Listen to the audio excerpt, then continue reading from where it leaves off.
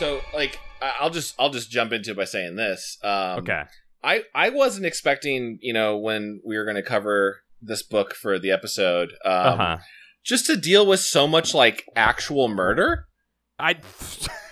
This is real crime. We're dealing with real crime here. This is a real crime book. Yeah, no, it's like Fear Street is basically divided into, here are the books that are basically slightly older Goosebumps, there's demons and stuff, but then here are the books that are just murders.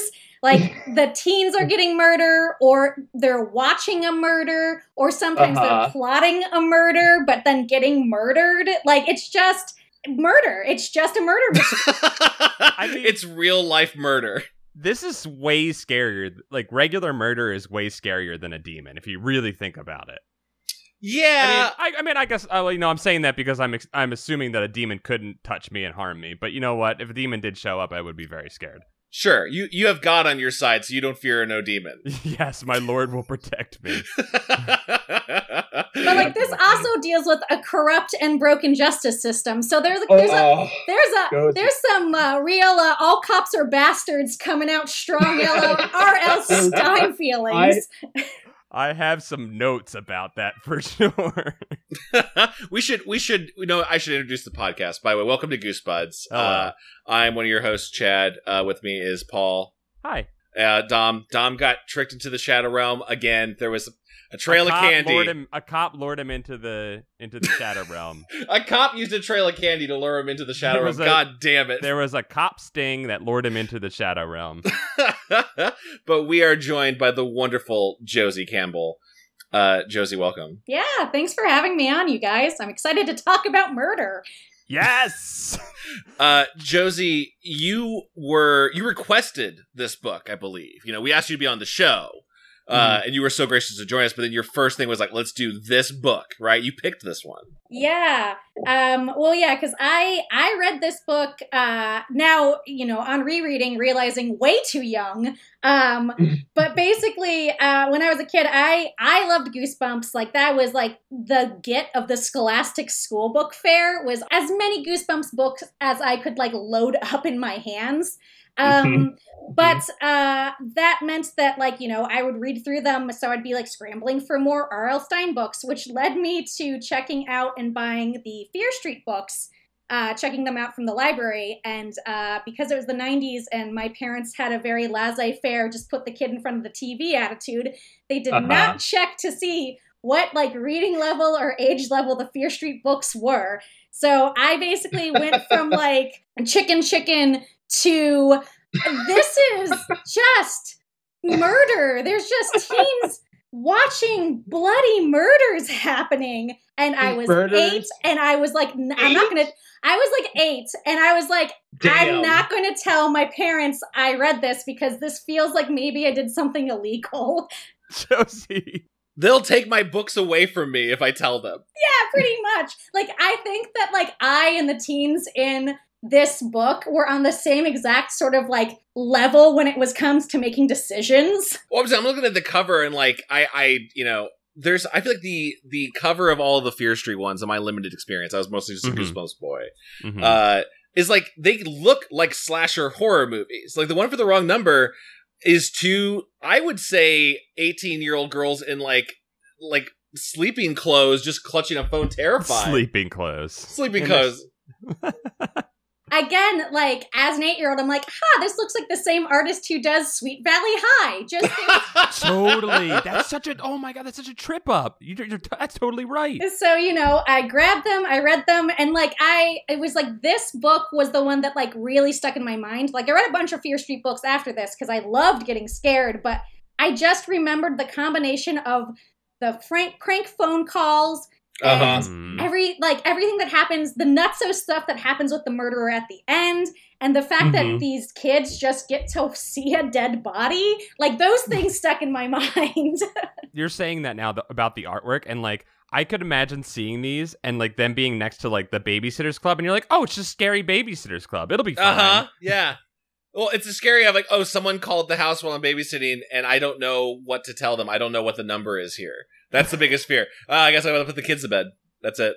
Well, and to add to the, like, mind fuckery, there were a series of Babysitter Club books that had ghost stories. It was like Mallory and Jessica, 100%, because those are the ones I started reading. So like Mallory and Jessica, like, and the mystery of the ghost cat, or like Mallory and Jessica go on vacation, and they're like the two, junior members of the Babysitters Club.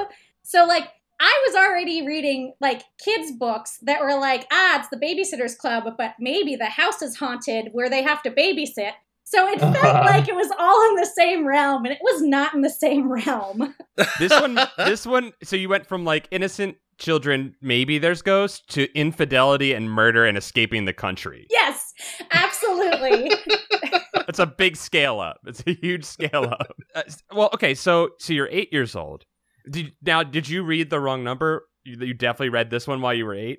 Yeah, because because it was like the library had a copy that I got a hold of, and then I read, and then like I reread later on, like when I was 10, but this was sort of the book that got me into Fear Street in general. Okay, cool. Then I went back and sort of got the rest of the books that at that time were available, again in the library, which were, again, all looking like they were, teen slasher horror movies, but like also... reasonably, I could trick my parents into thinking that these were okay things for me to read.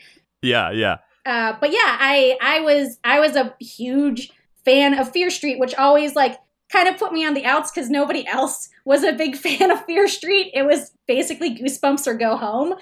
Yeah, you were hardcore. That's the thing. I think kids are probably scared of you. They're like, oh, she knows about murder. She's carrying a knife around and just stabbing at the air all the time. We gotta watch out for that kid. She's got some like ideas about cheerleaders and demons. Like it's all weird with that girl. That's right. That was the other Fear Street book we've covered on Goosebumps. Yes, or Demon Goosebuds Cheerleaders is the demon cheerleader, the first one of the cheerleader miniseries, I guess, like its own side story. Yeah. What was that series called? Was it just called Cheerleaders? I think it was the same like slasher conventions where it was like cheerleaders first evil, cheerleaders evil returns. Yeah. First evil, that's what it was. Yes. That was scary. Okay, that one's scary because a girl is thrown from a bus in that one. Oh, that's right. During a demon storm, I believe. Well, there's a deadly car accident in this one too. There's like that was the first one. I was like, oh, this is a real unrelated to anything in the book, right? Like, oh yes, the car accident. Early on, there's a multi-car pile up where they're like fleeing the car as off the highway, which I don't know if that's safe. I don't know if we should recommend that. I don't know. Before we dive into this, Josie, I do want to say I'm going to give your parents some credit. They probably were happy that you were reading books, and that's all that mattered to them. And I would think any parent would be like, thank God our kid reads. That's great. Oh, good. She's going to do her book report on something, so we can just go back to watching ER. It's the 90s. ER is our time.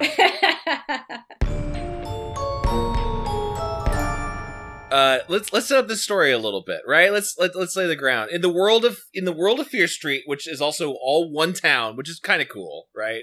Mm-hmm. A persistent world.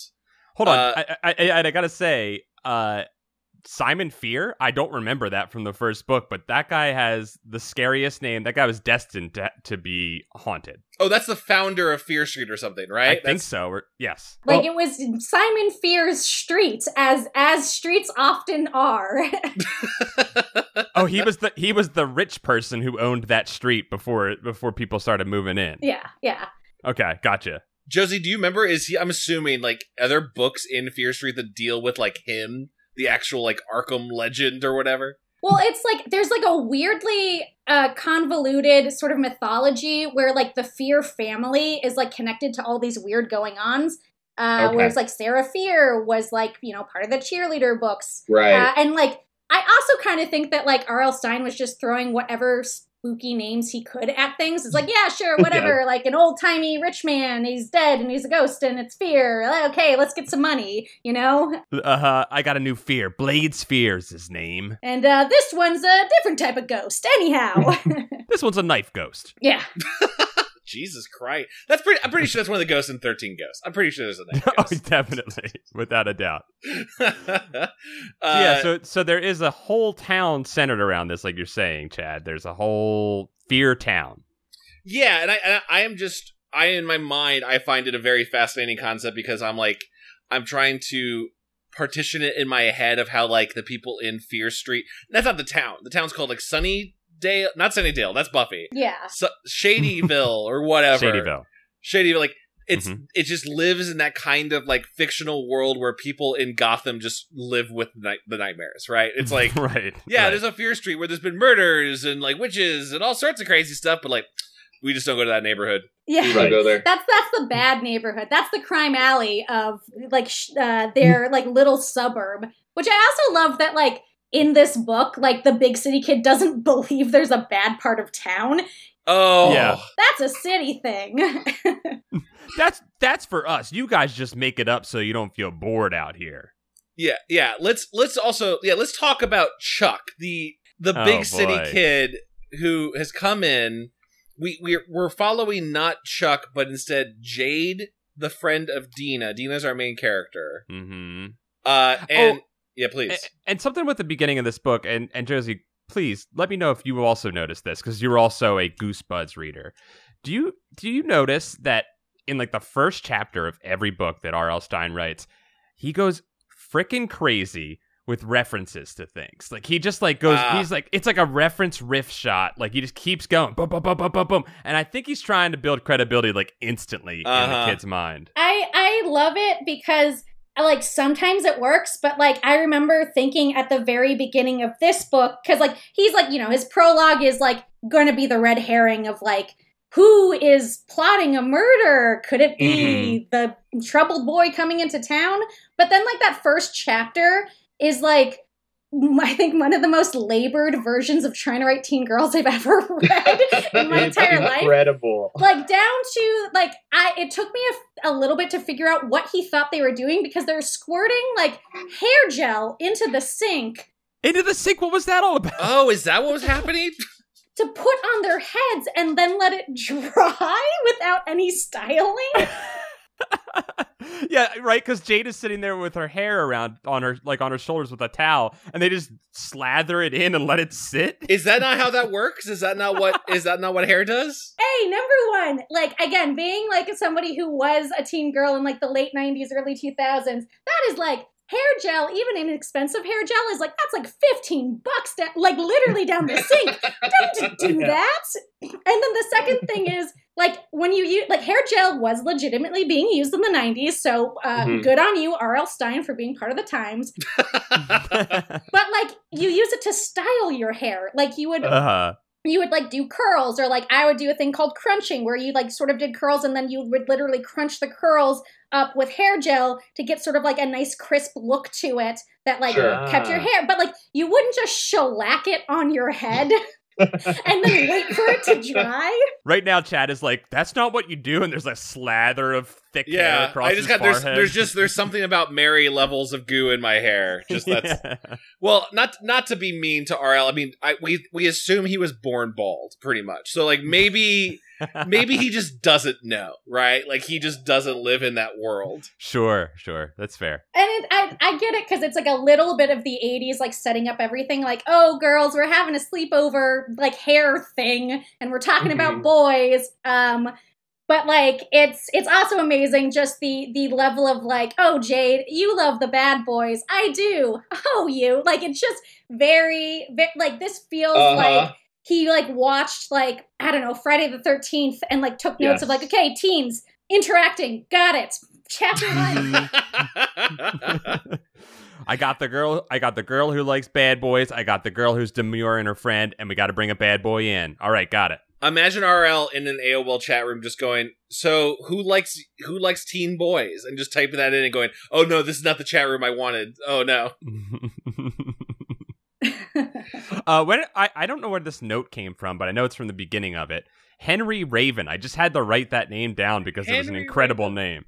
I didn't pick that up. Who's Henry Raven in this story? I don't think Henry Raven played any part in this story. I just wrote the name down because I was like, Henry Raven. And that's incredible. Quite frankly, I feel like Henry Raven should have played a part in the story more than Dina, who is very much a drip. Yes. You know, it's funny because Dina kind of seemed like she had personality in the first chapter, like as you said, a like kind of a boxed personality, but like she seemed like she had that, and then I felt like any sort of forward momentum that she had of her own was gone once that chapter ended. Jade drove this entire thing. Oh, Jade is charismatic as hell. I want to follow the Jade story. I am on Team Jade all the way. She is coming up with the plans. She is, like, crushing on Chuck. Although, like, also Dina is kind of crushing on Chuck. Yo. Yes, that's what I wanted to ask you all. I was getting, absolutely. Yeah, I was getting, like, a very heavy, like, not that this is going to go towards, like, an adult film style, but this felt like the plot of, like, an erotic story about, like, my stepbrother from across the country who moved in, and he's like rescuing a dog from a burning car, and like and like his shirt was ripped or something. Like, this feels like a romance novel almost. She was putting Chuck over for sure at the beginning. Like she was selling him to the reader for like Arlo was like, I got to do the hard work here. So that this Jade thing is believable. Yeah. Nobody's gonna believe that a girl would like a teenage boy unless I explain how tight his shirt is. Meanwhile, I'm like, yeah, tell me more, RL, please. Give me more details about Chuck. I will admit, because I read this when I was like 8, like largely what I remembered from the book is the basic like prank call setup, and then the insane ending.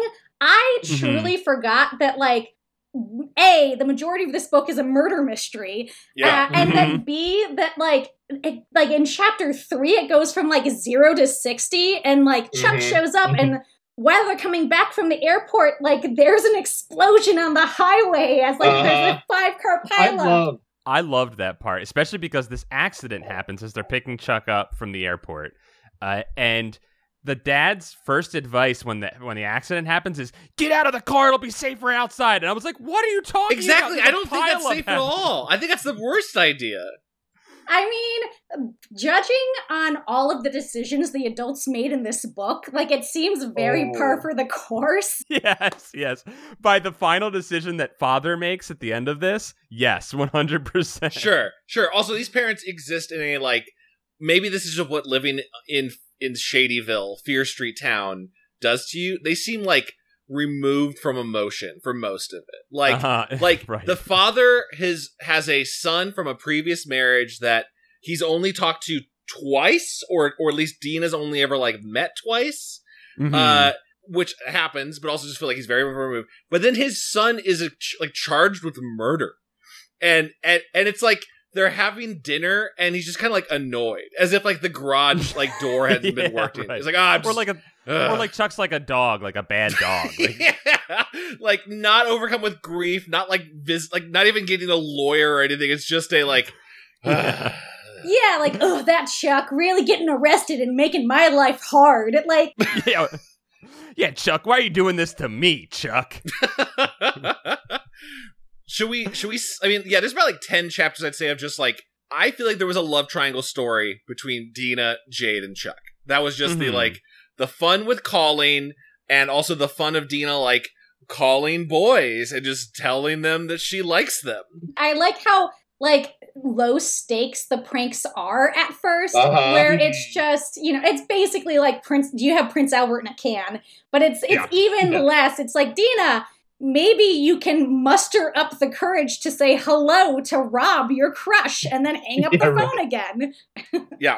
Yeah, and then, by the way, there was just like a line of, like, in the description where she's calling Rob the crush boy, like, either the first or second time, and as soon as Dina's like, I just think you're really handsome and cute, like, maybe we should kiss or whatever, and then the description was, suddenly, Rob didn't seem so sleepy. Rob seemed like he was awake. I'm like, RL, dude, like, I know what you're saying there, but like, RL was thirsting. He was thirsting his whole book. This is kind of a sexy book in a weird way, except for the murder part. But like, it's also like weirdly like the murder's related to the like man's mistress and wanting to leave. Like, there's a lot of like weird, messed up romance happening. Yes, yeah.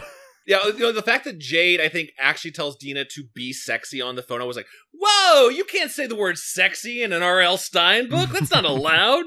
Did you forget where you are, Chad? You're on Fear Street, I'm on Fear Street. I'm on nothing scarier than having sex for the first time.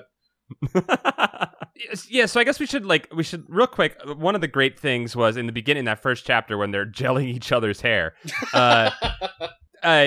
Jade does notice that Dina has this I don't even know what the telephone looks like. The way it's described, it sounds like it's an entire switchboard. I think this is like the first time R.L. Stine has ever heard of the idea of like direct calling anyone. Like he's just like describing it as these two teenagers like explaining to each other like what being able to like speed dial is. Like he's describing speed dial, but like in these tones of wonder. Do you realize that this phone instead of dialing in 9 numbers, I could just push 1 and it goes straight to grandmama.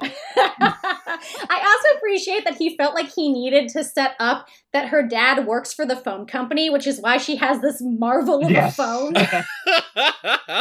Yeah, it doesn't come into the story in any way. There's never like we gotta break into my dad's office and use the phone network or whatever. It's just this is why we have this brand new technology. You're right, Josie. Yeah, so like we discover this elaborate phone. And that's what leads them to, like we were just talking about, these very juvenile pranks, which are fine. They're juveniles. They're allowed to do that, right? But then they, their fun is over. They got to go pick up Chuck, and they pick him up, and there's the accident and everything. And then first day of school, Chuck gets in a fight and pulls a knife on somebody. Never explains why. Yeah, that was right after the explosion, too. So, like, the course of events are we have to pick up Chuck. On the way back from picking up Chuck, there's an pile-up explosion that he darts in and saves this dog out of this burning car. And then the next chapter is, Chuck pulled a knife on a guy at school. Yeah. Chuck is rad. Chuck is, like, kind of rad. Well, like, yeah, like, again, when he's being described, he's like your classic like 90s aloof bad boy, right? Like that classic like I don't really care about anything, but I'll save a dog, like, and because we're trying to play with a little mystery here. But then yes, we do find out that he is indeed a psychopath on the first day of school when he pulls the knife. And then when the kids go home that night, it's like Friday night, and they're gonna do some pranking, and Chuck, which I don't know about you two, but when I was that was pretty much what you would do when you were bored on a Friday night. It's like, all right, we'll just call some people and we'll just fuck around on the phone, right? Did you do prank calls? I just want to know. I was too cowardly to do prank calls. I would do prank AOL chat rooms. Like my friends and I would but like this is like years later because like AOL chat rooms didn't come up until well after this book was written. We would jump in chat rooms and like pretend to be like 30 years old. Like we were just like pretending to, which was very convincing for a group of like 14-year-olds to be like, yes, we have business in the city. We're 30. I know 30-something stuff for sure. Yeah. We go into Washington, D.C. all the time on the metro. On the bullet train that only adults can ride. Josie, we actually did very similar stuff in I remember like middle school getting on AOL chat rooms, and you go into like whatever the sexy chat room is at AOL, it'd be like the lounge 24, and then like we would just go in and then just pretend to be internet police. Wow, really? And then go like, hey, this chat is too inappropriate. This is the internet police. You're all getting ridden up. And then and then you'd see everyone in the chat room going, oh, we gotta get out of here. Like, everyone in this chat room is 14. Everyone in this chat room is 14 pretending to be 30. I like the internet police. We're gonna get you. We're gonna come for your AOL discs that you've been using as a frisbee. Give us the free minutes back. Yeah, you have to do. I think if the AOL police did get you, you did have to do community service in equal amounts to the amount of free AOL you used. That was the punishment. Oh my god! And they make you work on printing those like free trial discs. Yes, that's how they made so many of them. Was all the kids that got in trouble for pretending to be older. That's why they came up with chat rooms, is to reinstate child labor in the United States. Oh my god! It was the grift. It was a grift all along. Guys, the murder's not the only mystery being solved with this Fear Street book right now. We're getting to the bottom of some shit here, guys. Sorry, Paul, you were describing the plies. No. We love these tangents. That's what we're here for. Yeah. But I just wanted to say that he pulls the knife, right? And then they get home that night after the knife fight. And they're doing their prank calls, and then he makes a bomb threat as his first prank phone call. It's again 0 to 60. Well, that's what you get with Chuck. Yes, Chuck likes to live on the edge for sure. Chuck in his room, they never describe, is just like doing 5-finger fillet with his knife blade, just like over his desk. They don't ever show you what his room looks like, and I'm sure there's a wood table that he's just... No. They also never explain what the fight was about at all, other than he calls up the kid that he pulled a knife on and says the Phantom of Fear Street. He calls himself the Phantom of Fear Street, yes. But Paul, I want to let you keep going. So that's the night where they do the second round of pranks, right? Right. And so there's a couple. They're doing like their fun time, like calling the boys they like and pranking them, right? And just like basically just flirting, which is that's an innocent little thing they do. Chuck overhears it, like a creep. And then decides to barge in and calls in a bomb threat to the bowling alley. Oh yeah, was there a reason why Chuck made a bomb threat on a bowling alley? Was there someone there he didn't Chuck like? He is. That's just what Chuck. He's just doing what Chuck does best, which is being a wild card. I guess so. Chuck is an explosion unto himself.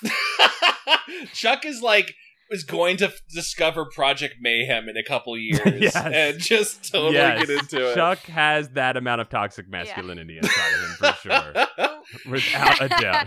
Look, Dina says it herself. There's like 2 Chucks, and one's a sweet guy who would probably agree with her to follow the rules. And then the other Chuck, oh boy, he's a real roller coaster. Yeah, I when that came up, I was like, this feels like the exact formula for any rom-com romance book of but I can fix him.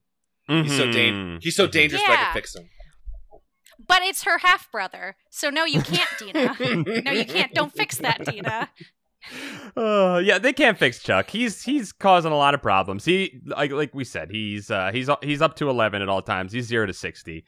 I did have to write a quote down because I think they decided after this happened. This is another real teen girl quote. Definitely came out of teen girls' mouths, which is, I think they were saying that they shouldn't do this anymore. And I believe Jade says, "But I like telephoning, and so do you." It's the hottest new craze, telephoning. We all telephoning. Love it. Every girl wants to telephone and schlack gel on their heads. I do appreciate RL takes a lot of glee explaining how the unholy light that comes into Jade's eyes when she's like, yes, I can telephone another prank. Yes. Like she is into it. I honestly really like Jade as a character because I like her. I like that that passion for a little bit of prankishness. I like that. Sure. She's got some. She's fun. She's a fun person. But I like that she's also into crime and confidence skills as well. She likes. She's very good. She's very good at manipulating people, and it's very fun to watch. Yeah, she's also I feel like she's encouraging Dina to come out of her shell a little bit with these. That's true. Call a boy and tell him you like him. That wasn't too hard, right? And then they're gonna meet up on a date at some point. Which I guess okay, yeah. It's good intentioned. It's good intentioned manipulation, I'll say. Yes. If there can be such a thing. Well, yeah, and this is the part of the book that I think coming up that really threw me was the wrong number, right? The titular mistake. I have been so assuming to always think in horror tropes of the killer calls you, right? Scream made that a whole thing. I know what it did. That is the 90s slasher, I feel trope to a T of the calls are coming from inside the house. You're on the phone. You don't know who the guy is. I loved this almost flip on. Well, we pick a number from the book and we'll pick one from Fear Street to prove a point. And we just happen to call during a murder. Yeah. Yes. Calling the murderer during a murder while he is murdering someone is a nice twist, and also only could happen on Fear Street, you guys. Yes, only on Fear Street for sure. I guess what happens, and is what we're kind of unpacking the reveal at the end, along with as they're discovering, is they call a random number Abernath. I can't remember what their actual name is. It's Abernathy or something. Farbersons. The Farbersons thing. I was not even close. And I believe the woman on the line is help! I'm being murdered right now. Help! Yes. Yes. She's like, there, he's killing me. And they're like, what? And the murderer's like, "Arr!" It makes some sort of groan. I think it's described that the murderer groans. Oh, yeah, I was going to say, which again, that not only do they call up the murderer house while the murder's happening, but like right afterwards, my favorite part, like they're not going to just call the police. They got to go check it out. And you know what? Like, good on them for not calling the cops, because as we were saying in the beginning, we got a bit of an ACAB situation going on here. But I love that their reasoning is, well, we called in a bomb threat, so the cops do not like us, so we can't call the cops. We have to go vigilante here and take care of this. I also like that right at that like thinking makes it feel like the cops have the ability to trace back calls, which very quickly becomes apparent the cops do not have that ability. So these kids are worrying for no reason, because the cops will never be able to catch anyone. And we found out that Jade is a very good liar. We know Jade could have lied out of this situation, but I think that Chuck took control of the situation for the worst, obviously. Don't listen to Chuck. And drives them. Well, actually, I think Dina drives them right to the murder house. Yes, I think. Yes. Which is also the first time I realized how old these kids are supposed to be. I'm like, oh, okay, they're all 15 and 16. Yeah, when they were like, we're going to grab the keys, I was like, what? But again, as a reader of Goosebuds, that was very strange. You know, yeah, we're by the way, at this point in Goosebumps, we always just call it the same thing. I just call at this point in Goosebumps book, like, the murder would have been like somehow a mummy on the other line calling like, come wrap me up. And then like there would have been like a curse on their doorstep at some point. You know what I mean? Like there's none of this reality would be poking through. Right. Well, I think like there are things happen in this book as opposed to that's also true. As opposed to Goosebumps where things don't happen. I think something I noticed, just an overall note about this, and I want to hear what you guys think about this. Reading these, and I haven't read A Fear Street since we read the cheerleader one like years ago. Reading these, I realized that R.L. Stine does know how to write books, and I think that it's very apparent that he really dumbs them down for kids and he's insulting the intelligence of kids with the Goosebumps series for the most part. Oh yeah, no, it feels like these were like his passion project, and then Goosebumps, like he like tripped into Goosebumps and is like, all right, well, if I take out all of the drama and half the murders, I could have a little empire here. Yeah, it's weird for him to be pulling his. I was going through that, like, is this somehow another right? Josie, we talk a lot about like how we're pretty sure there's ghostwriters for a lot of his Goosebump books, and we're like, maybe this passes over into Fear Street, but like there's a couple of the Telltale still signatures. He loves describing what characters are wearing. It really doesn't matter. He loves writing I let out a low moan. Like that's just his favorite way to describe a character. Well, and this is definitely like, I think, a book that he wrote because this is like the 5th book in the Fear Street series. Like this is the very beginning of all of the Fear Street books. Like I think the ones later on where it's like a new fear on Fear Street, that the covers also look like somebody watched The Matrix and we're just like, put green on everything. Ooh. Those books, I think, are largely ghost-written. Gotcha. I just looked up because I didn't know what the order of his writing was, Josie. But you're right.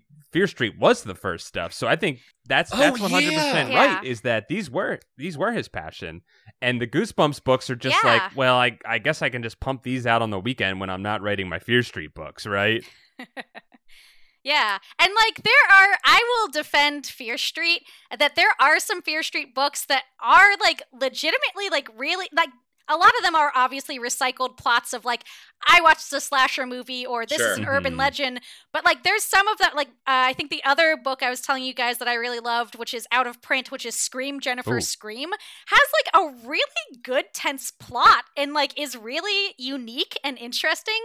Like I think that he's doing some interesting stuff with Fear Street that then he just realized he could sort of like redo for some of his Goosebumps books. You might be right. Also, I mean, another testament, I don't think it was in the cheerleader one we read. I don't know if you remember this in other ones, Josie, but like, I loved the cut to mini chapters of like the killer's Yeah, thoughts. what was I that? guess? It didn't really Yes. finalize that, but yeah, that was interesting. No, it didn't really do No. anything. I thought it was interesting. Well, because I think he was trying to set up that maybe this is a red herring and that Chuck Gotcha. is somehow involved in the Uh-huh. murders. Yeah. Because, like, it's, it's starting out like, I've got a plan and it's all because of my parents. Which is, once you realize that the murderer is a full-grown man, that becomes weird and he doesn't do those chapters Yeah. anymore. But I do appreciate him flipping back to the murderer's perspective where he's just like, yes, I've murdered once. Now Shall I I can do it murder again? again? Yeah. Methinks I shall. Yeah, I did think those chapters were interesting. It starts off with that as the prologue, which is it's a fun way to start it. Yeah, and also, well, because RL has this like a masked killer, right? This what they encounter when they get to the house is dead body, blood everywhere. Mm-hmm. My Goosebumps instincts are like, well, this is all fake. This is some sort of like surprise party, or what? Because nothing can be real in Goosebumps. Everything always has to be a prank. No, there's just a man with a mask, like staring, like still there. The Jason Voorhees is still in the room. The knife, the bloody knife that the woman was stabbed to death with is still there. And like even when like this guy starts coming after them and Chuck picks up the knife and the murderer is like, "Ha, kid, you're not going to do anything with that." Yeah, Chuck's like, "Oh, dude, don't worry, I came from the tough streets," and he throws the knife into the wall. Like, I was pretty impressed with just that move. He's like, "Run!" I do also appreciate that throughout this whole novel, there's key points where people point out that they should call someone on the phone, like as if it's a motif. They're like, "We should call the police right now. The murderer's already here. Quick, Chuck, throw that knife and we gotta go." It's funny because they only use the phone when they shouldn't use the phone, and then every time that they should, they don't use it. Which is, I guess that's the motif here, right? Is that they're just using phones entirely wrong.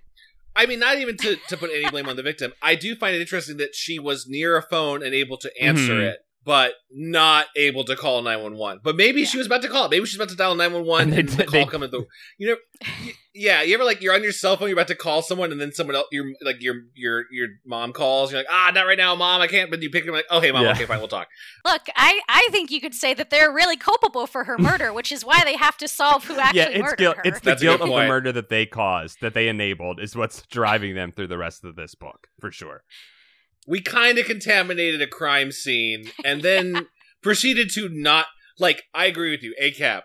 Like, the one time they probably should have told the cops was when they got in their car and were being chased by the there were killer. a couple moments. There were a couple moments where cops might have been able to help here, right? Yeah. Yes. The killer chase was one. Just reporting in general that a woman had been stabbed to death. It would be two.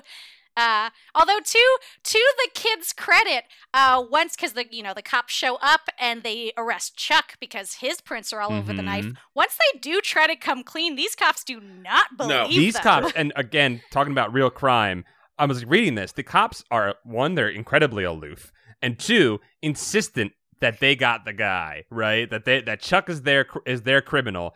And from watching many real crime things, that's 100% true in what cops do. Yeah, no, that part did track. That was like we got at least a piece of evidence to be done with our job. We're done. This job is done. Yes. Yeah. I thought it was interesting how much they spread out the mystery over who is the masked man. Only in that it felt like beyond obvious that it was the husband. Like there's just even that night when the detectives show up, they're like, "Well, Mr. Faverbacker." I'm sorry, I'm blanking on whatever his name is. Farberson. He showed up right afterwards and found the body and said that he saw you guys do it. And I'm like, well, so then clearly he's the killer. Right. Like obviously the two men is one man. Were you both waiting for a twist there? Were you both waiting for that? Yeah.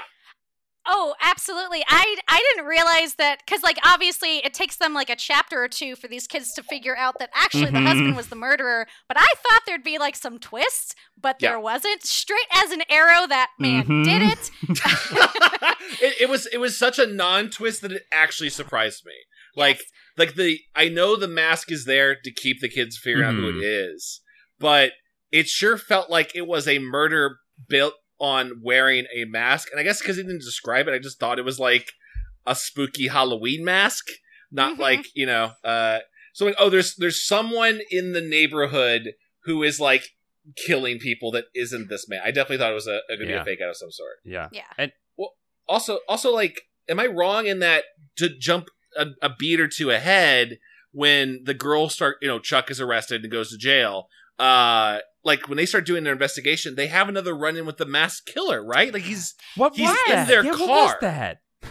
So like it's very weird because it's like they run into him again. I just remember that like when they like run into him and he like grabs their shoulders and they just remember like the thing that stuck out to me was the fact that they knew his breath smelled like garlic. Like that was a big clue, which I mean I guess like the guy owns a pizza place. So I guess you're supposed to put those two together, but it's mainly just he smells like garlic, but then he lets them go and he's like, you don't want me to really murder you later, essentially. That was Yeah, no, he gives him a lot of chances, actually. He says, stop looking. That's why I thought maybe the mass killer was going to be a fake out of, like, he's not actually the killer. He's some sort of, like, Fear Street vigilante or something. Yeah. I don't know what it was. I mean, honestly, I was kind of pulling for Chuck somehow. Like, throughout this, I'm like, oh boy, wouldn't it be fun if Chuck somehow, like, put together this murder for some reason? But no, Chuck is just a patsy who the police have fingered for this crime, and he's legitimately in jail. And then I mean, this is the part of the book that I truly forgot happened, but is 90% of the book is these girls being like, well, we won't get justice from the cops. Let's put on wigs and investigate the husband on our own. Yeah. And pretend to be 18 and try to get a job at his pizza shop. And that way we can find This clues. is like an incredible, like, Twin Peaks moment, right? Where, like, the high schoolers are out solving crimes during the day, and you're like, where are you finding the time to do this? And I love that they go to the cops after they kind of get a hint, right, that they think Mr. Farberson did this, right? And I love that the cops' answer to this is, well, we got your brother, and we got his prince. Also, Mr. Farberson is a businessman, and businessmen do not murder people, okay? That part felt real. That part felt very real, them going like, well, he's a local legend. I also appreciate that these girls, like at some point when, like, Chuck is first picked up, the dad mentions, like, don't talk without a lawyer, but then these girls are constantly on the phone with the detectives, showing up to talk to the detectives. No lawyers around, no adults around. I don't think her dad knows that she keeps calling up the lead detective on this homicide. No. And not only that, but getting through. Like, who on the switchboard's like, all right, detective, it's those teen girls again. Well, we can't, like, hang up on them and tell their parents they're calling. Better be sarcastic and mean to them. Yeah, might as well erode any confidence they have in our ability to do their jobs, you know? The entire, like, the police system is just asleep at the wheel in this entire, like, I think I guess I don't know how crime murder forensics work, but, like, I was shocked that when they go back, find evidence in the house. Well, they find evidence, but also the crime is just, like, still there. They're like, the chalk outline of the body is still, I guess it happens. And apparently but, like, Mr. Farberson is living in the crime scene still. Yeah, he goes to sleep on the couch, like, surrounded by the murder scene. Yeah, it's, I really did not expect him to still be in the house. No! Because why would he be in the house? Like, who? I mean, it's like every single time you read a Fear Street book, it really is that, like, feeling of, like, forget it, kids, it's Chinatown. Like, it's just, like, people are like, you know, like, Simon Fear messed this place up. Anyhow, time to get a donut. I think we're approaching the main thrust of the ending here, right? So, like, Dina and Jade, they're doing, as we said, they're dressing up as adults. They go to Mr. Farberson's place of business and pretend to apply for a job so that they can root through his stuff and find any clues or anything like that, which they do root through around, and they find a pair of tickets to go to Buenos Aires, which is like the most 90s place to run away to. And then, so they find 2 tickets for that weekend, and they're like, we got to get him before he leaves. He's going to flee, but we don't have proof yet that he killed his wife. They eventually go to his old assistant's house, and find that his assistant and him are having an affair. And then the assistant hands Mr. Farberson a box and says that he needs to get rid of it. He needs to dispose of it.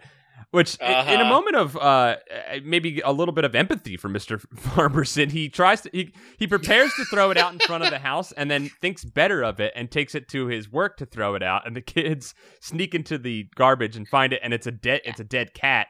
Which I think... Well, because they're convinced it's going to be the bloody mask and, like, clothes to, like, prove it. And, like, honestly, like, reading it, I was like, I don't remember this part. Are they going to find, like, a head? Like, is there, like, a limb missing from Mrs. Farberson? Yeah, like a finger or something. Yeah, you think it's going to be something horrible. And it is something horrible. It's a dead cat. And then which is just a sad thing. It's an unrelated sad thing. And I was like, well, he was thinking about throwing it out in the front yard, which is terrible, Mr. Farberson. But at least the murderer for a moment had a moment of being kind of nice and took the cat and buried it somewhere. Quote unquote buried it. Didn't even bury it. Threw it in some garbage with a bunch of rats. Mm-hmm. Which then they gotta dig into and to find that cat in a great cliffhanger and being like, they opened up the bag and they screamed. And then it's like, it's a dead cat. Did you like that lamp shading moment where they get into the trash, right? And they're rooting around in the trash and there's just loose trash everywhere. And the two of the workers from the restaurant come out and throw trash bags into it with them, and the bags almost hit them. And they're like, "Why don't they throw everything out in bags?" In this beautiful lamp shading moment of just being like I gotta explain why there's just loose trash in here instead of just a bunch of bags. I love that. I liked that a lot because real talk, I think every time I take the trash out to the dumpster, I think about keeping it in the bag and tight in case someone needs to get into that dumpster later to look for stuff. I want to make it as pain-free as possible for them. No, see, I feel like the opposite, because, like, if I like, who knows what crimes I may have to commit later on. You gotta set it now that no teens can really find evidence, because you're just like, fuck it, like, pizza in. Let's just dump some castor oil in here, swish it around. You're right, yeah, you should have a big broom to just swirl around like the a trash broom that you're just... I love that, Josie. I love that insurance policy for potential maybe crimes you might commit. I think that's really smart. Yeah, you gotta plan ahead, fellas. That's what Mr. Farberson didn't do. He needed to keep a nastier trash bin, is what we're saying. A nastier trash bin, and you're right. Maybe any of the evidence that was around the house you could have gotten rid of. There's so many bits of evidence. Like, it's astonishing, the sheer amount of, like, notes and things. It's just like, all right, he's got the tickets with him and his girlfriend. And then once the girls go to investigate the house because nobody's listening to them, and, like, Chuck is like, legit, I hate jail. Please get me out of jail. I hate it here. Not only that, all the men here are real criminals. None of them have been wrongly convicted, by the way. These are all real criminals. There's a man who's bragging about killing an entire family in here. Get me out. Which, like, frankly, is maybe the most 90s thing of all, is the idea like, well, this one white kid is wrongly accused, but everybody else in this jail, they really deserve to be locked away. Here's the thing, Chuck, is no matter what, you might go to jail for calling in a bomb threat. I don't know what the penalty is. I thought about that. I was like, well, Chuck, you're going to jail at some point because you did 2 crimes here that I know of. I did love that, though, that the scene where they were like, he hates jail and everybody else here is bad for sure. Yes. Joseph, I think you were setting it up. They when they get to the house, right, they find the most damning evidence, which is the letter from the former wife, the deceased, the victim, saying, like, full on all of the motivations, like, dear husband, you have blown so much of my money. You are terrible at running a pizza place. God, you're just a piece of shit. I am leaving you and taking what money I have. I'm divorcing you and taking all my money with me. Like, it's just, like, the perfect amount of motivation. Like, and it's all written neatly out in this note that he's just, like, put in a drawer. In his files. Like, yes. Yeah, he's filed it away for, like, well, can't let anybody know the motivation for my crime. The tax account might need it later next year. I filed it under M for motive so that I could find it later. So yeah, no, but leads up to, I think, my favorite part of this a book, which is the girls, after they've unsuccessfully put on wigs and try to get a job at the pizza place to look for clues, which they did find, the 2 tickets, and then they follow the cat lead, which leads to a literal dead end, and then Chuck is like, I'm going to die in prison. They go to the house, they find this motive note, and then Mr. Farberson comes in and catches them and locks them in a room, and they're like, okay, well, we know this room has this, like, window that basically is hitting this branch. We'll just climb out the window into this tree and get away, and they climb out the tree, and then they hear the sound of a chainsaw. Because Mr. Farberson has taken a chainsaw and he is going to saw down the tree. I love the this. girls are currently climbing and it's on. raining, and he's got wild whites of his eyes showing. He's gone completely insane. He's leaving in like 12 hours. Right. Yes. Right? Like, they say before they climb out on the tree, like, you could let us go and just get on your plane. We won't tell anyone. I think this is before they get on the tree to saw, and But his wounded man pride will not allow him to do that. So no, the saw must come out. The chainsaw must come out. Yeah, well, yeah. Can I just call it? There's a moment before the chainsaw. Because I'm with you, Josie. That's my favorite fucking point, where it just goes full on Looney Tunes. Right? Is the part where they're caught by Mr. F, and he's like, I think at least choked out one of them already. Oh, like, he choked out Jade and knocked her out. Yeah. The darkest scene, I'd say, is probably when he corners them in the one room. Dina runs, which is probably actually the smarter thing to do if you can't fight back. She actually runs. And as far Jade's fate is unknown for a couple chapters. There's a line. So we were talking about how we thought maybe he didn't do it, and there's a moment where he kind of paints it like maybe this was a misunderstanding, right? Like maybe Mr. Farberson didn't do it, and then Farberson twists a little bit, and Jade tries to hit him with an ashtray, and he misses, and he goes, "So you like to play rough, don't you?" And I was like, "Whoa! Even if you're innocent right now, that was creepy as shit. So do not you've dug yourself into a hole, Mr. Farberson. No matter what."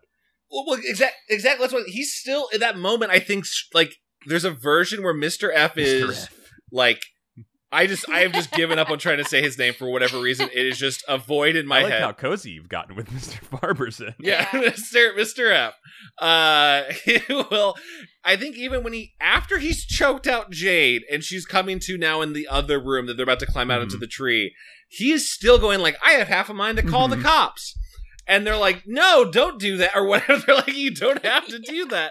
And I'm like, yes, please. Like, he even gives them an out there, it seems, where he's like, why don't you guys just tell me everything you know? Also, once again, circling back to our favorite motif, the phones, like, he's like, oh, I'll call the cops. And then when, like, it's revealed that he's a crazy man and Dina goes for the phone, she picks it up and there's no ringtone because set up from her father who works for the phone company. The phone lines are out in that part of town and he had told her earlier, which I love, like, that's the detail that, like, Stein feels like he needs to set up and follow through as a thread. That he's like, well, nobody's going to believe this if her phone father doesn't explain to her why she can't get in touch with him. I need a phone authority to really sell this through line here. Yeah, I really thought that was going to come into play where, like, the dad was somehow monitoring the phone lines. I don't know how phones work. There was a moment when they were driving home from the jail when Chuck got arrested the first time that the dad would not talk and look straight ahead because he's frustrated with his son. And I was like, maybe dad's doing it. You know, like I thought maybe that was going to be our twist. But obviously, as we said, straight arrow. I also thought that the boy that Dina liked was going to maybe be the killer, only because he was the only other character named in the book. And they mention him a lot. Yes. Like, I thought he would factor in or, like, help them in some way, but no, it's just like Dina's like, oh no, my hot brother's in jail. Ooh, there's Rob, the other hot guy I'm thinking about. Like, there's not a connection. By the way, like, props to Rob. He shoots his shot and asks her out the day her brother is arrested for murder. Yeah, and he gets a yes, which is incredible. Yeah. I don't think anybody in this family truly cares about Chuck. No, like, there's more than one victim. Mrs. Farberson's not the only one getting cut down in this book, you know? The only thing Rob was this through line of, like, a crush. and sets up a joke payoff at the end. The button of this book is attributed to Rob. We'll get there though. Well, yeah, Josie, you were describing the craziest scene of like chopping down I would imagine a pretty big tree. Yeah, a substantial tree, large enough to reach the second floor of a house and have 15 to 16-year-old girls climbing on it. Yes. But, like, also, like, this is, I think, the thing that made this my favorite book when I was a kid, because just, wow, bonkers is that? This serial killer murderer just comes out and he's just like, screw this, I am chainsawing down this tree, it is going to fall, and I'm going to murder these two teens with a chainsaw in, like, my front yard. Like, even the girls are like, won't people hear this? And they're like, he's beyond caring about that now. I love it because it's like the most, like, not logical, but the most, like, it's just like this dude is off his rocker and he's just gonna murder. That's it. It's just murder time. For the third act of a really good horror movie where it's been kind of all suspense, for it to just go into like they don't care anymore. You're dying no matter what. It actually was like pretty cool. I love it. It's like in Sunshine when like the last like half of this movie, which like up until now was like a pretty like hard science regular drama, and they're like, nope, never mind, Monster Man's coming. This thing's gonna go off the rails. A dude with the worst sunburn ever is going to kill you. You better run. Yes. Oh, that's a great analogy for this book. This is absolutely the Sunshine of Fear Street, without a doubt. Yeah. What gets us to them being saved? The cops show up like immediately, and was it Chuck? It was Chuck because like Dina goes to visit Chuck in prison before, because like they've gone. This is like after. I'm sorry, I have to get my timeline right. This is after. They've tried to Scooby-Doo their way in. They found the dead cats. They know Mr. F is going on a trip that he'll never come back from with his mistress. They've tried to tell the police that they have their dedicated line to the detective. That doesn't work. So they tell Chuck, okay, well, we're just going to go investigate the house. And Chuck's like, no, don't do that. And he's like shouting, no, don't do that. Don't do that. So then when these girls are about to get chainsawed down from the tree, that's when the police show up. And you find out that Chuck told the main detective, but like it wasn't like he just like called the detective, like he... And, like, was, like, explained, hey, these two innocent girls are about to go to this house. Like, there's a whole reveal. Yeah. Where it's, like, it's, like, 3 layers deep of, like, not making any sense. Where it's, the police had always suspected that the husband did it, but they needed to keep Chuck in jail as, like, a red herring for the murderer. So he didn't know that they were onto him. And so Chuck agreed to do this. And, like, the dad agreed to do this. Yeah, of course, Dad was like, put my fucking prison son and scare him straight a little bit. He's scared straight at him. He's scared. Literally, he's like, oh, I thought that this would teach him a lesson. And you're like, damn, Dad! And Chuck is cut down by this and being like, I guess it's okay. I mean, I think, I guess it's... He's, like, sitting there saying it's okay. I'm like, Chuck, you're allowed to be mad right now. Yeah, Dina gets mad on his behalf. She's like, this is messed up. Yeah. But then the detail that, like, makes it all is like, okay, so Chuck's in on this. He's sitting in prison so that these guys can investigate Mr. Farberson, and they're not telling these teen girls. But then when he finds out that these girls are going to go confront the actual murderer, instead of calling the detective and being like, hello, it's me, Chuck, the patsy, the person who you've been working with, he's like, the only way I could get hold of him was to like basically like do another prank call. And say he was gonna confess, which I feel like the detectives would be like, wait, really? Like you did it? Okay, like we'll go over there. Yeah, so he's like, I'm gonna confess. So they're like, cool, and he's like, and that's the only way I could get these people who presumably have told me what's going on to go investigate the house. the house that they haven't investigated, but they know they got the guy. They know they're keeping their eye on the guy. But they have not gone in and found the motive note that's in there. No. And they have not set up any sort of like barrier to this guy leaving the country in any way. No perimeter. No. There's no they didn't look anywhere past like, oh well, she got murdered here. Why would we go upstairs? There's no murder up there. Each room is its own standalone existence. Look, we drew the chalk outline. That takes a lot of work. It's really exhausting. We kind of ran out of chalk, I'll be honest. We need to get more chalk. We like to take a week off after that, at least. Well, also, like, to add on to that, too, not only were they not investigating him at the house, the girls were doing stakeout. Like, they were doing all the detective work. Yeah, they're following people and stuff. They're following him, his work residence. Like, the cop should have been there in one of the scenes.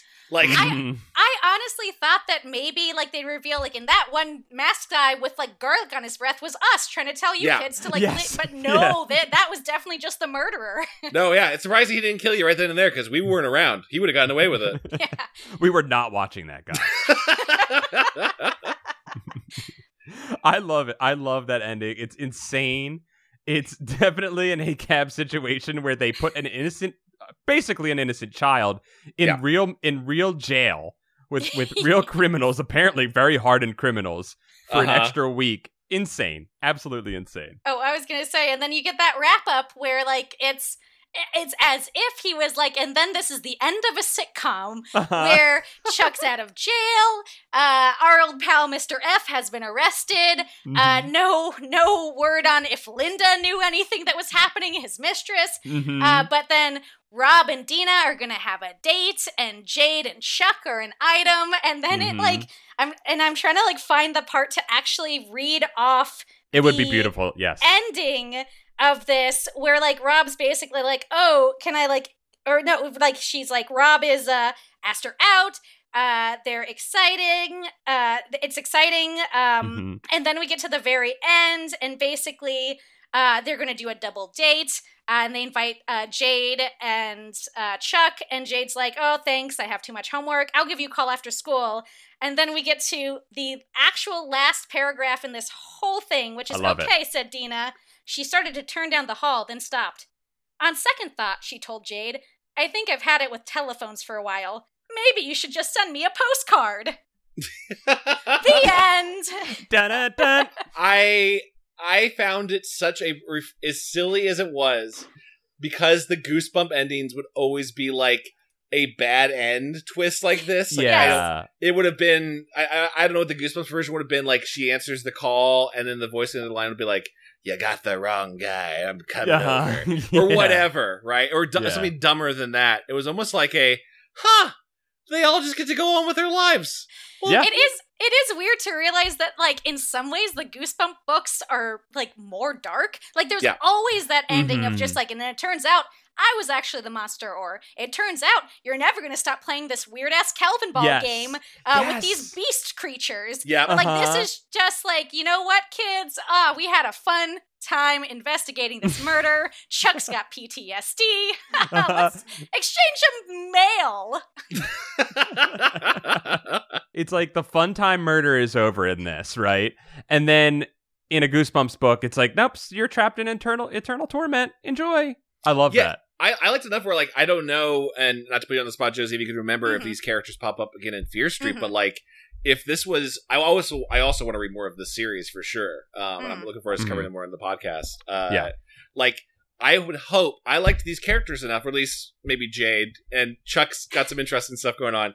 I would hope that they would, like, appear in other Fear Street books, not even as, like, main characters, but I would be so down for, like, you know, Fear Street, the case of the evil veterinarian office. Like, you know, like, for Chuck to come in as a side character on it. Like, I at least, like, that's cool. I'm glad they didn't get a bad end. Oh, right? I have a question, Josie, since you're an expert on the Fear Street series, and I don't, it probably was nothing, but when they were going to the house to investigate Mr. Farberson's house for the final time, they have to go on foot because they don't have a car available to them, and they're walking through, and they see, like, a figure while they're going, and was that a reference to anything else, or was that just a random thing? I kind of think it was a random thing. Because like I said, I don't really remember the books surrounding this fifth book super well, but like again, like, there's a weird shared universe. Like, there are definitely other weird shit happening on Fear Street. So I thought that was supposed to, I honestly thought that was supposed to be, like, Mr. Farberson, like, beating them home. Oh, gotcha. So that's what I picked up. But, like, also, like, I mean, you know, there's a book with, like, a cat monster. There's demons. There's there's ghosts. There's just literally more murderers. And I was going to say, I don't think Jade, Dina, and Chuck come back in the background of other books, but they do come back in Wrong Number 2. Which is the sequel! God, the Wrong sequel, Number which is 2? the 27th book in the Fear Street series. But it's basically a number calls them up and says it's going to get their revenge, and they're like, "Is it Mr. Ferguson? Is he out of jail?" And I don't remember everything that happened to that, but yes, they come back in Fear Street 2. And any of the characters that are in general in Fear Street, if they're introduced in a book, usually they come back because usually there's either a sequel or it's like the cheerleaders section where like, you know, you're following Corky. It's just everyone's dying around her. I think that some of the characters that mentioned in the school like sometimes show up on the periphery of other books. But I'll be honest, fellas, it's been maybe years since I've reread these books for children. So maybe been a little while. Yeah. I don't remember every facet of them, but they definitely come back in a sequel. I have been so impressed with how much you've been able to recall, like Josie, from just this discussion over it. I'm like, she must have read these last week. I mean, like, I did sort of like I said, I glanced through the book again just to remember what happened. And again, I remembered in my 8-year-old brain, prank calls, bomb scare, called a murderers chasing them with a chainsaw. Like, everything in the middle was kind of a blur. Right. But, like, it really was. Like, I truly loved this series. I loved how weird it was. It was like this and, like, Independence Day were, like, the two, like, touchstones for, like, young Josie of just, like, I loved anything that went nuts. I loved explosions. And I loved this, like, weirdly dark murder series for teens. Yeah, I feel like Beautiful. I missed out, honestly. Like, Josie, I know we were at Cheerleaders before, but, like, that one didn't hit as much for me, maybe just because that wasn't my interest. But I liked book, Cheerleaders. I remember it was good. I Cheerleaders. remember we walked away from it going, like, this was really solid, way more than we were expecting. And I feel like I really missed out on the superior series not reading Fear Street. I mean, I think that Fear Street was almost like baby's first, like, you know, murder mystery. Like, because once I got old enough to actually be reading murder books, like, I got really into the Dana Stabenow, like Alaska murder series. Like, I got really into, like, murder mysteries in general. So it felt like it was very much like, if you're reading Fear Street, it was for older kids, but it was also, like, scratching that itch for those who, like, basically would get interested in, like, cold cases and, like, murder mysteries, whereas Goosebumps was much more, you're gonna read this, and then you're gonna, like, definitely, like, move over to, like, Bruce Colville, or, like, my, like, Aliens Ate My Homework. Like, it was much more... I love those Bruce Colville ones, too. Great, yeah. Yeah, those were awesome. Or comic books. Or comic books. Well, shit, I feel like that's a pretty good summation of this way more violent book that we don't normally get to cover. There's about halfway through, I was like, shit, is this gonna be a funny topic to talk about? Because this is just like brutal. Like, I'm on the edge of my seat thrill ride. Yeah, there's true terror and there's real murder happening, which is scary.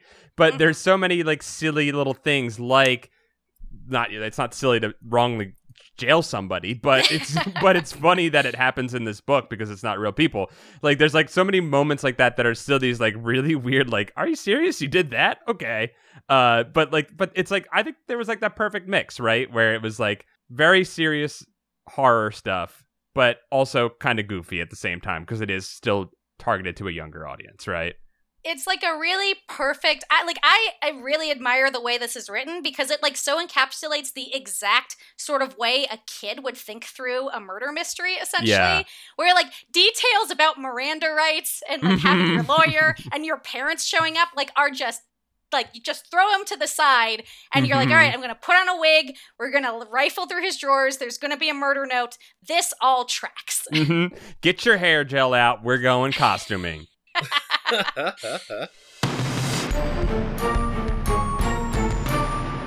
I think that's a Goose Buds, right? I think we butted. We butted. We telephoned. We gelled.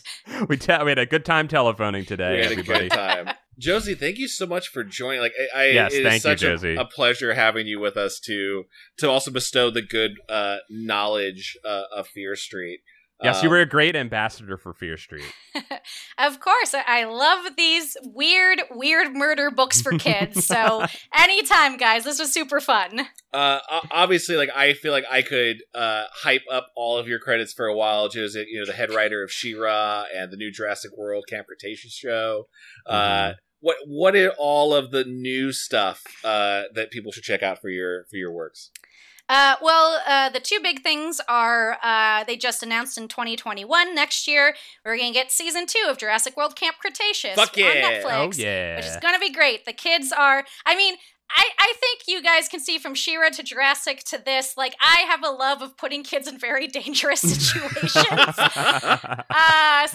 So season 2, these kids did not get off the island. They are on an island full of dinosaurs, and all of the fences are down, and there's no adults. So that's sort of your link to Fear Street. And then I was going to say...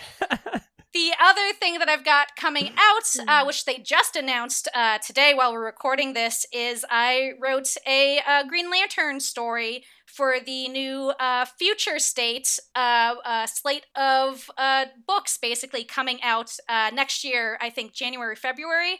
So I got to write a really fun sort of like what if one-off with an old Green Lantern character that I love and a new Green Lantern character that I love. That's awesome. It'll be fun. I think I hope people will enjoy it. I'm sure they will. I'm sure they will too. Yeah, Josie, you're one of my favorite writers in the industry. You always fucking make great shit. Yeah, everybody has to check out all of those things, please. Also, like, Josie, where should people follow you online? You want to plug any like socials? Yeah, you can follow me on Twitter at Cozy Jamble. And, this is the tag I use all over the place. So cozyjamble.com is my website where I post up interviews. I post links to podcasts that I'm on. So, yeah, I'd say follow me on Twitter and check out my website. Okay. Awesome. Josie, thank you again. I think I've had enough audio conversations that I got my out of my system. And a little worried if I stay on this longer, I'll decide to prank call someone. So I was gonna say we should all just we want to do like a telephone party line after this. Yeah. We should find a phone book and just look through it, and find the spookiest sounding street we can, because it's probably all a hoax, you guys. Let's give them some calls. Yeah, that's what those like little suburb people do. They just hide in the suburb and they have scary areas that they make up. Let's prove it wrong, guys. Yeah, we're all Chuck today. All right. I'll see y'all soon. I love you both. Talk to you soon. Bye-bye. Thanks, guys. Bye. Thanks again. All right, thanks, Josie.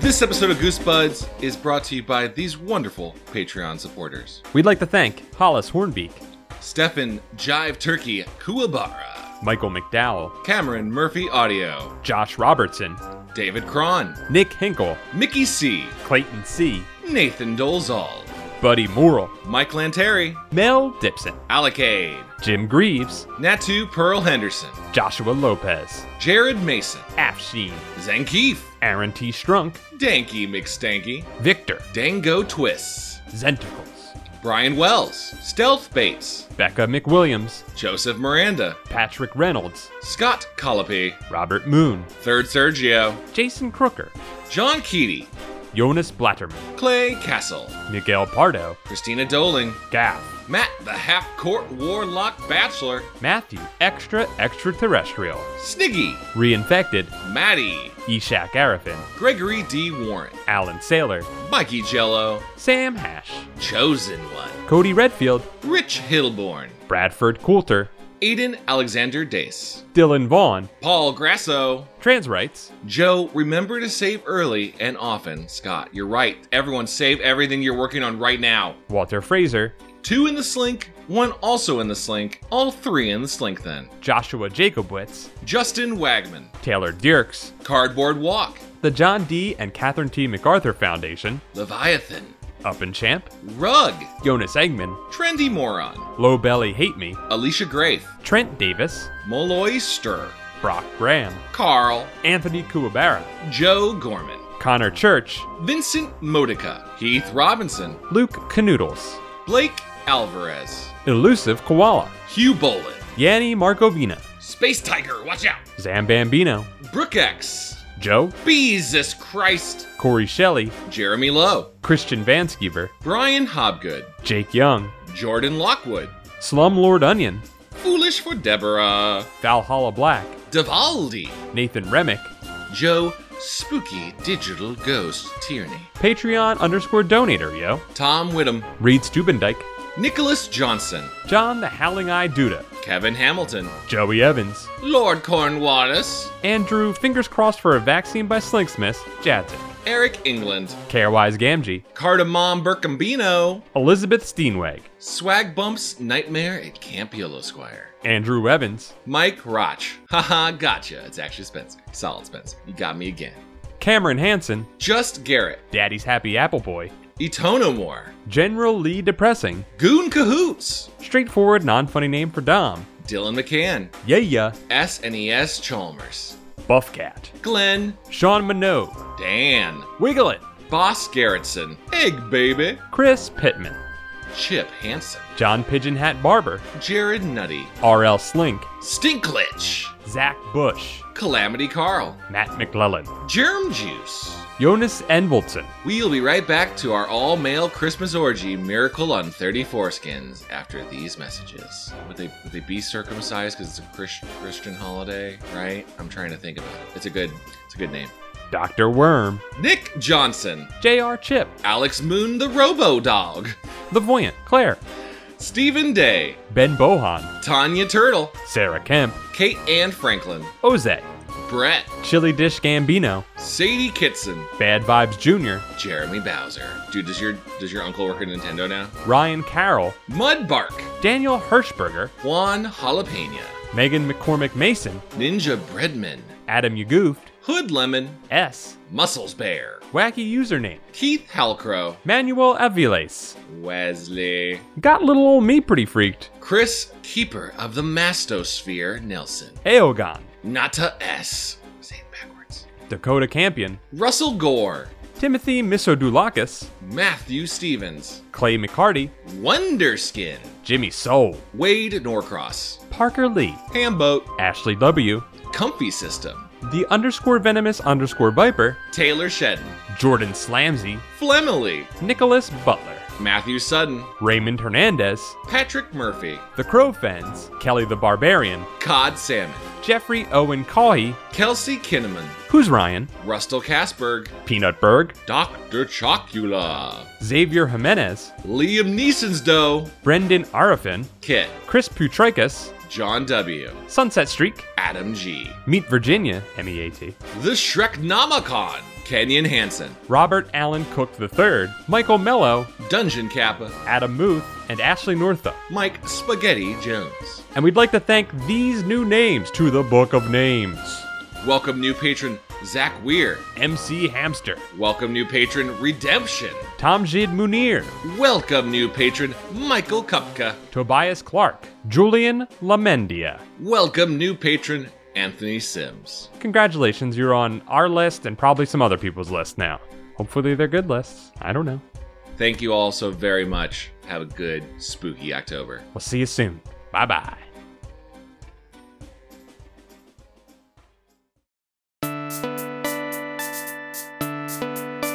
Flypaper. The work of the people, Owned by the people. Supported by the people. visit flypaper.fm.